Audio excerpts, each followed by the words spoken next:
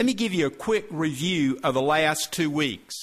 Let's read, first of all, Psalms 23. Just follow. If you want to say this is in the Revised Standard. Some of you have committed this to memory, probably in the King James, but just listen.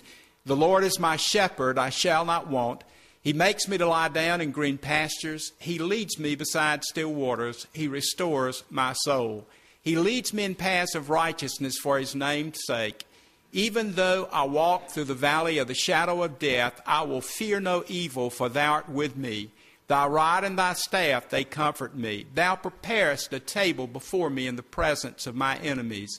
Thou anointest my head with oil. My cup overflows.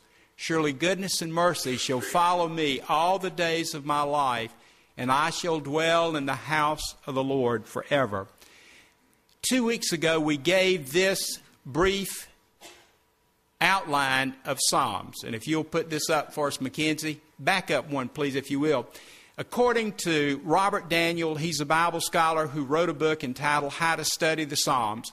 He says that the theme of Psalms 23 is this: God's wonderful care. And this is the outline he gives for this Psalms. Now, I think this is very important for you to see this and understand how David focuses in on how God has been such a vital and active part of his life. In verses 1 through 3a, or the first phrase in verse 3, God's wonderful care as a shepherd. And then in the latter part of verse 3 and verse 4, God's wonderful care as a guide. Boy, there's some tremendous stuff in that, God being our guide. And then in verses 5 and 6, God's wonderful care as a host. You remember 2 weeks ago that we said in the Hebrew, the title of Psalms means praises. It is a book praising God. Then when the Bible was translated in the Greek, the Psalms, the title became psalmoi, or psalms. And that word means songs that are accompanied by stringed instruments. And folks, here was the point. The book of Psalms are Israel's hymns. They're songs of worship. If God could have an iPod, this would be in His iPod. The songs of the people that are praising Him. The book of Psalms could be compared to K-Love in our day. And folks, I'm bringing all that up is because the reason I'm bringing all that up, Psalms 23 most of the times is read at funerals. And I believe that sometimes we equivocate or we equate Psalms 23 with either funerals or older people or grief or sorrow. But folks, David is writing this as an act of joy and worship. The book of Psalms was written over a period of 900 to 1,000 years. And folks, my point in saying that is this: God was active then, and He is active now. And I want to tell you something. God we serve has been active ever since creation, and until Jesus Christ comes back again for His church, He's going to be wide open. Amen? That's the type of God that we serve, and this is what the psalmist is trying to say. There are many writers of the Psalms. It's thought that King David wrote the most, perhaps even 73. And there are at least 13 categories of the Psalms. And again, I want to quickly run over these. Hallelujah or praise songs. A lot of the Psalms are just about praising God. There's thanksgiving songs. There's songs of prayer and supplication. Many of the Psalms are basically prayers that the people offered. There's the acknowledgement and confession of sin, like Psalms 32 and Psalms 51. There are Psalms that give the sacred history of how God dealt with Israel. There's the Psalms that declare that the Lord reigns. And He truly does. There's special services or feasts that the Psalms are about. There's trust and devotion songs. And apparently Psalms 23 is one of these trust psalms. There's psalms that describe how the pilgrims who have been in exile are going to Jerusalem to worship God. There are songs about creation. And you know who the psalmists attribute creation to? To God.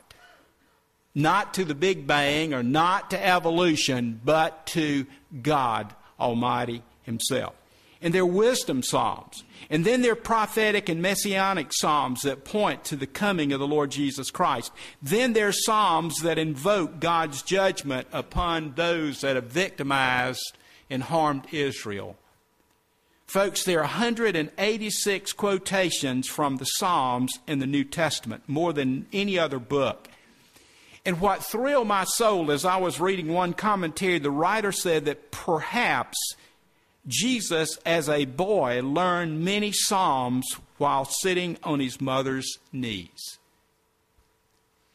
Jesus, as he is being crucified on the cross, quotes the Psalms. Folks, I said all that to say this. The book of Psalms is a very important part of the Word of God. God desires for you and me, God desires for every generation of believers that we would have a song in our heart, a testimony about our God. There's nothing wrong with you and I saying, praise the Lord, and then telling somebody why. We can tell through our songs about God who He is and what He has done and what He is doing right now in our lives. And we need to ask ourselves again, do we have a song in our heart for God? And my prayer is that after for several weeks we've had this brief study in Psalms 23, we will begin to praise God more than we ever have before.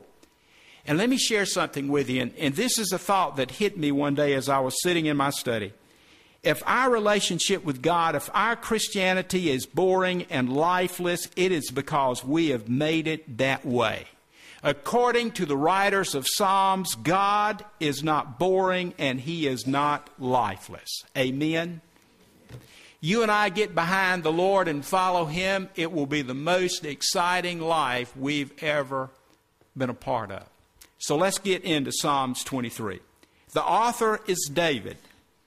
David, under the leadership of the Holy Spirit and a heart full. Now listen to this. I believe that David's heart is full of God's love and God's mercy, and it's full of God's forgiveness.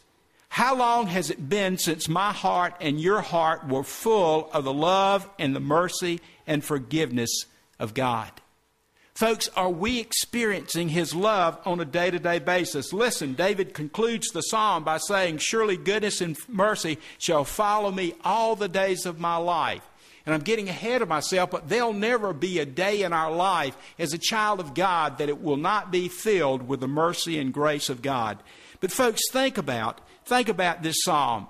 I believe that David wrote these words in Psalms 23 probably toward the end of his life. Think about the many things that David had experienced in his life. And let me just give you just a few. In 1 Samuel 16 and 17, there's a lot of information about David.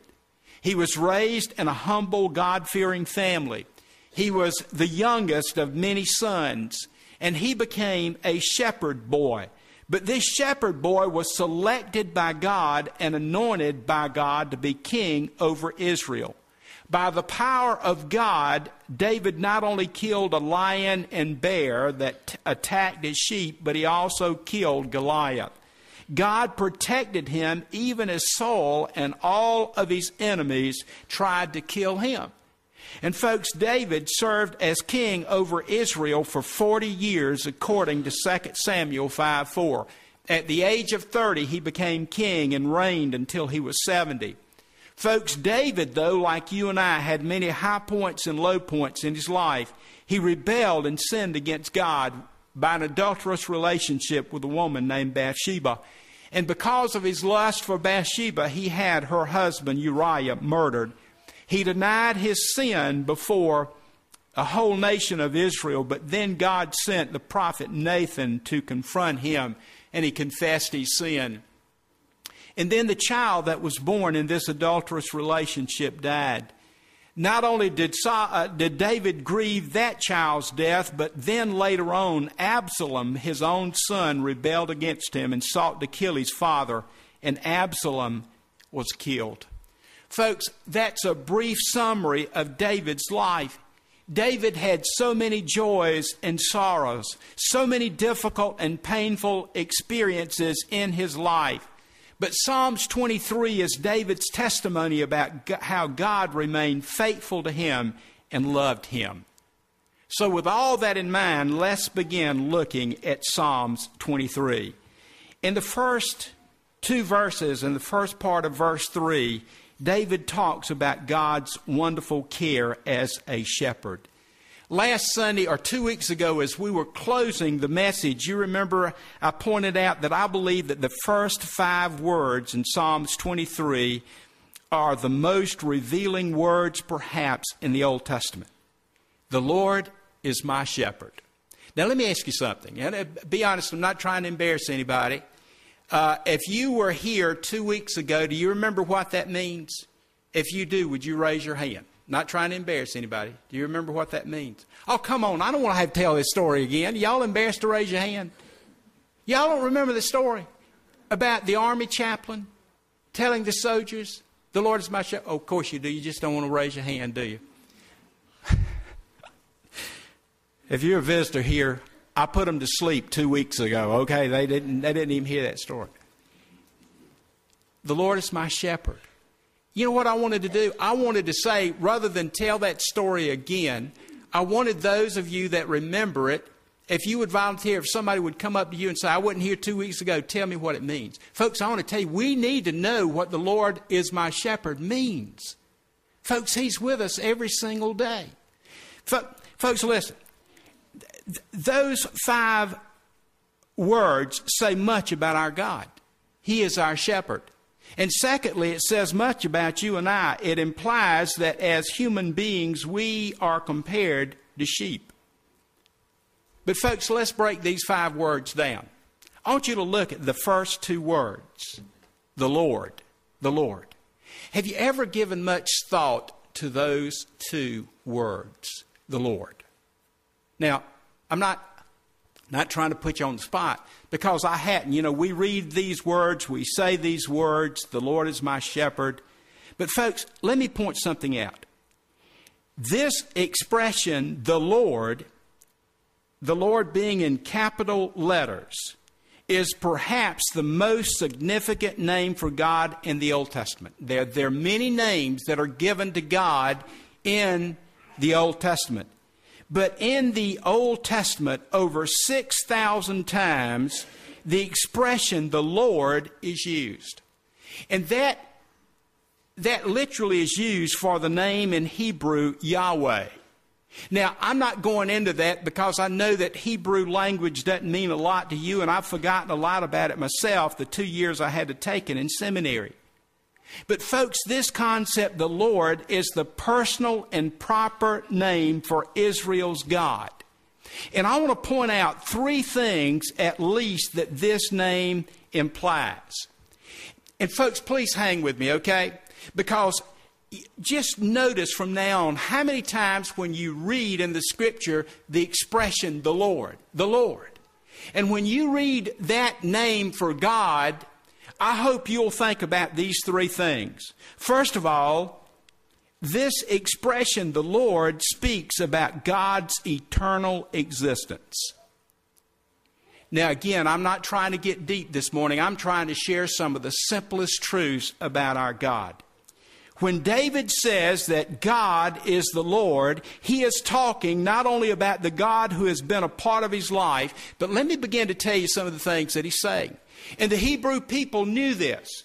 He was speaking about the Creator God back in Genesis 1, who spoke, and the world came to being. He is speaking about the God who called Abraham in Genesis 12. He is speaking about the God who made a covenant with the people of Israel. He is speaking about the God who delivered the Hebrew slaves. He is speaking about the God who revealed himself to Moses. He is speaking about the God who throughout the Old Testament reveals himself in love, mercy, forgiveness, deliverance, and judgment.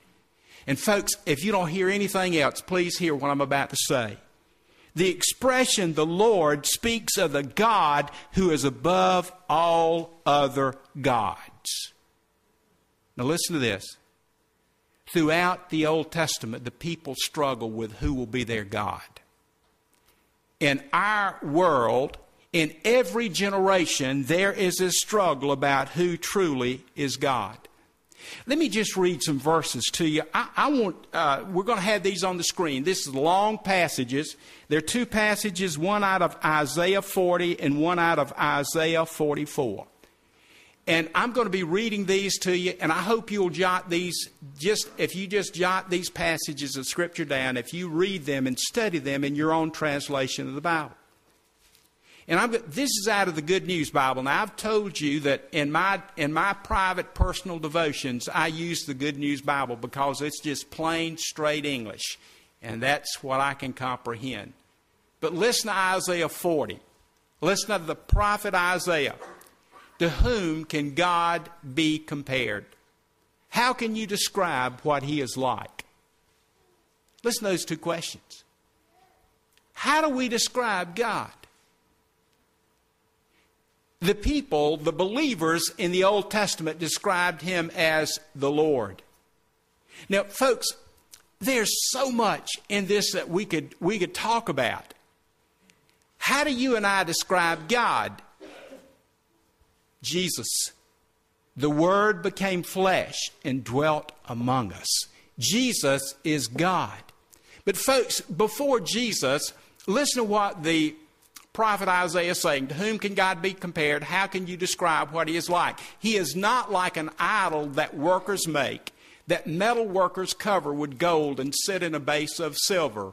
Anyone who cannot afford silver or gold chooses wood that will not rot. He finds a skillful worker to make an image that won't fall down. Do you not know? Were you not told long ago? Have you not heard how the world began? It was made by the one who sits on his throne above the earth and beyond the sky. The people below look as tiny as ants. He stretched out the sky like a curtain, like a tent in which to live. He brings down powerful rulers and reduces them to nothing. They're like young plants just set out and barely rooted. When the Lord sends a wind, they dry up and blow away like straw. To whom can the holy God be compared? Is there anyone else like him? Look up at the sky. Who created the stars you see? The one who leads them out like an army. He knows how many there are and calls each one by name. His power is so great. Not one of them is ever missing. Israel, why then do you complain that the Lord doesn't know your troubles or care if you suffer injustice? Don't you know? Haven't you heard? The Lord is the everlasting God. He created all the world. And let me stop right there. And folks, I'm not up here to try and belittle or be critical of others. I don't know exactly how God did all the creation, but I believe that he did. He spoke and it came into existence. I am frustrated with a world that is trying to shut God out of everything. And I'm not saying that just as a minister. Folks, maybe God did use a cosmic bang. I don't know. But I believe behind it all was God. Give him the credit that he deserves. And it bothers me. On Saturday mornings, one of my joys now is Ella and I sit and watch the Zula Patrol. Now, I'm getting real deep now. Have any of y'all seen the Zula Patrol? Do you mind raising your hand if you've seen the Zula Patrol? Y'all get up early so you can see the Zula Patrol, okay? The Zula Patrol is a children's show about science. And they were explaining how our moon was created. Some think that an asteroid hit the earth and caused particles to break loose, and it formed our moon. And they tell me, as a Christian, I got blind faith. Folks, I want to tell you, if you can believe that a cosmic accident caused the moon, don't tell me that I can't believe in Jesus Christ as the Savior of the world and the Son of God. Folks, all we got to do is get back in this book and find out that the everlasting God is the Creator God. And folks, trying to tie all this together, what David is saying in the beginning of the psalm, that the God who is his shepherd goes all the way back into eternity, and he created the worlds. Folks, we need to wake up. Our God is not dead. He ain't even sick. And He's been here since eternity. And He's going to be here throughout eternity. And folks, we can just, and I read this psalm so often, and I don't get the impact of what David is saying. He is claiming this God who is His shepherd is the one who created everything that's on the face of this earth. Folks, our God is the everlasting God. He created all the world. Listen to this. He never grows tired or weary. No one understands His thoughts. He strengthens those who are weak and tired. Even those who are young grow weak. Young people can fall exhausted, but those who trust in the Lord for help will find their strength renewed. They will rise on wings like eagles. They will run and not get weary. They will walk and not grow weak. And here from Isaiah chapter 44.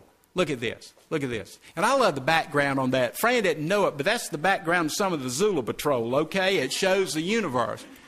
Apparently, that's the Hubble telescope has taken this picture. But listen to this. Please, if y'all are science teachers, I'm not trying to knock science. I'm just saying, let's put God in His proper place. And I know that's not politically correct anymore. But you know, we haven't been called to be politically correct. We've been called to be like Jesus Christ, who told the truth. Let me get back on track, okay? Here's Isaiah 44, 6 through 20. And again, do you get the picture behind this? The people made idols in that day. And because they had worshipped idols, their lives had gotten messed up. Folks, I want to tell you, when we worship the idols of our day, regardless if they're made by hands, regardless if it's money, fame, lust, whatever it is a path of destruction. And remember, the Lord is going to lead us in the path of what? Righteousness. We'll get to that in a little while, okay? Not today, all right? Here's Isaiah 44. The Lord who rules and protects Israel, the Lord Almighty, has this to say. I am the first, the last, the only God. There is no other God but me. Could anyone else have done what I did? Who could have predicted all that would happen from the very beginning to the end of time?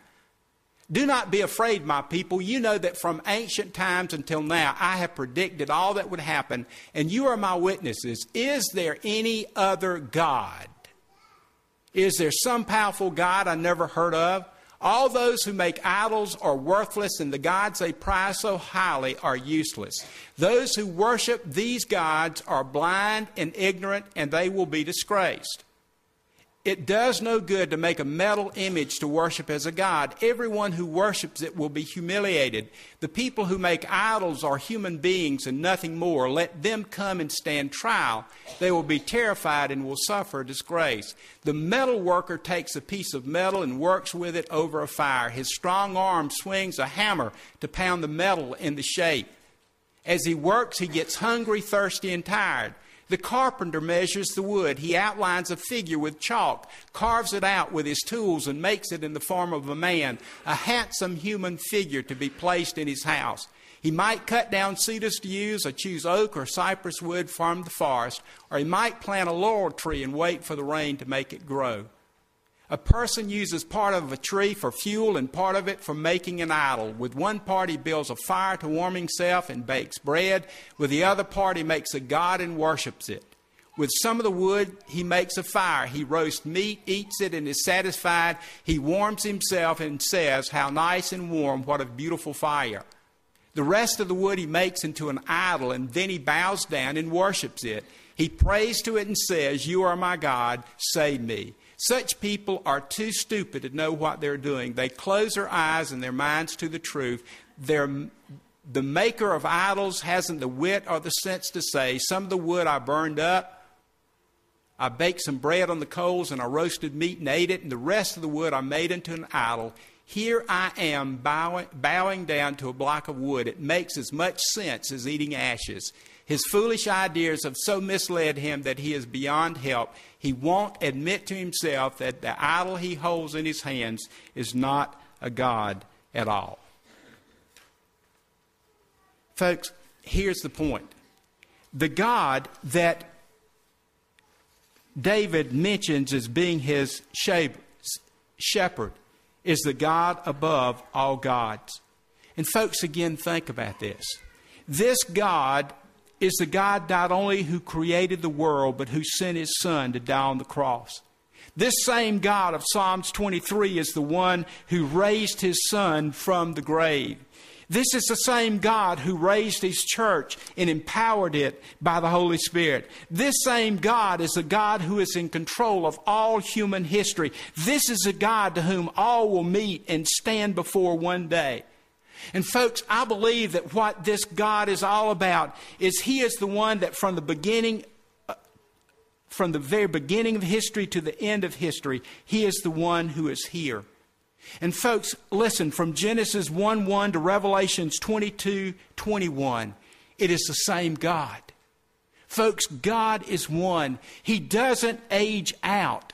Listen to what the writer of Hebrews says in Hebrews 13:8. Listen to this. Jesus Christ is the same yesterday and today and forever. Folks, listen, as you and I look from the New Testament perspective, the Lord Jesus is our shepherd, and we're going to see later on in John chapter 10 how He talks about being the good shepherd. Folks, listen, in saying the Lord, first of all, David is saying that this is the God who has existed eternally. And give me just a couple minutes to make a second point and I'll close, okay? Not only is He the eternal God, He is the all-sufficient God. I want you to think about this for just a second. When God said to Moses in Exodus 3:14, I am who I am. Folks, that is always confusing as we read it in English. Why would God say such a thing that doesn't seem to have any meaning? You know what God is saying? He is saying to Moses that He would be for him and for all of Israel all of the God, divine being that they would ever need. Folks, listen. And again, it's hard to get this Old Testament mind in our minds living in the New Testament. But for the people in the Old Testament, all other gods were false gods. As we've read from Isaiah's writings, they were the works of men's hands and imagination. And these man-made gods were a sure sign of their rebellion against the one true God. And folks, I want to point something else out. In the Old Testament, the prophets especially pointed out that gods made by the hand of men. Now listen to this. They cannot speak, they cannot hear, and they cannot act. Folks, that is the difference between the one true living God and all the gods that we make around us. And let me just use money for an example. If money is our God, can that money speak to you and to me? Now, I'm not looking for sarcasm and say, well, yeah, money speaks. And for some people it does. But can money speak to my heart and your heart about having a right relationship with God? Can you and I get our checkbook or our cash or our credit cards to hear the aches within our heart? And all the things that we're searching for in life, can our money hear that? And again, I'm just using money as an example. And what can money do to give us eternal life? It cannot and will not. What can money do to give us purpose, except on a short-term basis for pleasure? Here's my point. Israel's God, David's God, our God is all that we need. Our God is a God of action. Our God is not dead. He is not make-believe. He is not outdated. And He is not out of touch unless we make Him that way. And folks, I want to point something out. And I'm closing with this, okay? What are our needs as human beings? Let me ask you something. What basically do you and I need? And I've got 4 things listed here. And I hope that you'll agree with me that these are 4 of the basic needs that we have. First of all, would anybody deny that we need love? Would anybody deny that? Listen to what the writer of 1 John chapter 4 says. He who does not love does not know God. But I want you to see those last 4 words. For God is love. Remember again, Psalms 23, for surely goodness and mercy, and those are Old Testament words that express the unfailing, undeserved love of God. Folks, will there ever be a day in which God does not love us? According to the Scripture, no. God is love. What about light? Don't you and I need light? John 8:12, and fast forward through John 3:16. Again, Jesus spoke to them, saying, I am the what? The light of the world. He who follows me will not walk in darkness, but will have the light of life. How about bread? Listen to these verses out of John chapter 6, verse 33, 35, and 51. Listen to this. For the bread of God is that which came down from heaven and gives life to the world. Jesus said to them, I am the bread of life. He who comes to me shall not hunger, and he who believes in me shall never thirst. I am the living bread which came down from heaven. If anyone eats of this bread, he will live forever. And the bread which I shall give for the life of the world is my flesh. And folks, don't we need water? Listen to what Jesus said in John chapter 4, verses 13 and 14. And remember, he said this to the Samaritan woman. Jesus said to her, everyone who drinks of this water will thirst again. But whoever drinks of the water that I shall give him will never thirst. The water that I shall give him will become in him a spring of water welling up to eternal life. Folks, listen.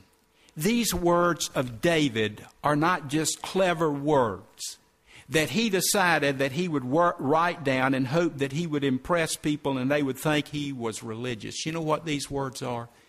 It is David's testimony about the one true God who shepherded him throughout life. Folks, this is just so rich. I mean, there's things in here that I never even imagined were in this psalm. And again, I've gotten so used to reading it at funerals that I think it's just for times of grief. Man, this is about living. This is about living. You know, I said I'm going to stop, and I am in a minute. All right. Listen, it says he leads me in paths of righteousness. I'm getting ahead of myself. But you know, in recent weeks, I've been thinking about all the different paths that you and I can go down. He will lead us to the path of righteousness, which is a path of life. Young people, what path are you going to choose? Folks, there's so much in this. I just ask you to go home and just sit down and just meditate on what David is saying here. This eternal Creator God wants to be our shepherd. He wants to love us. He wants to guide us. He wants to protect us. He wants to provide for us. He wants to speak to us. Are we allowing Him to do that? Before we close, here's a homework assignment again. Have you written your psalm yet? Have you? I'm not going to, if you want to come up here and read it, I'll gladly let you do that. If we take one service, all service long, and people just come up here and read their psalms, that'll be just absolutely wonderful. But is there a song in our hearts about God? Are we telling other people about what God has done for us? He is very real. And He has been here since creation, and He's going to be here out into eternity. We've got a God who loves us and who we can praise and we don't have to apologize for. People need to hear that the Lord is our shepherd. Let us pray. Father, I just pray that through the passages of Scripture about who you are, and through David's song, his testimony that you were his shepherd, I pray, Father, that you are placing a song in our heart to the one true God. Father, we truly are in a battle in our world. Lord, Satan and his minions and all the forces of evil are trying to tell us that our God is just man-made and it's imaginary and doesn't really have any relevance for our day. Father, help us to listen to you. Help us, Lord, to feel your touch on our lives. Help us to feel your presence with us daily. Help us to know that you are our shepherd and help us to follow you.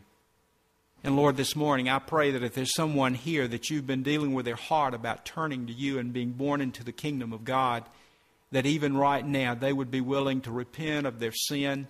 They'd turn from the path that they're on and turn to you and follow you and receive your Son as their Savior and commit themselves to following you throughout the rest of their lives. And Father, I pray for all of us as Christians. Lord, I pray that we don't just talk to talk, but I pray that we walk to walk. I pray, Father, that we would get back on the right path if we've gotten on the wrong one. And I just pray, Father, that our lives would truly be a song of praise and testimony about who you are and what you've done for us. Bless us in these moments of invitation, for we ask in Jesus' name.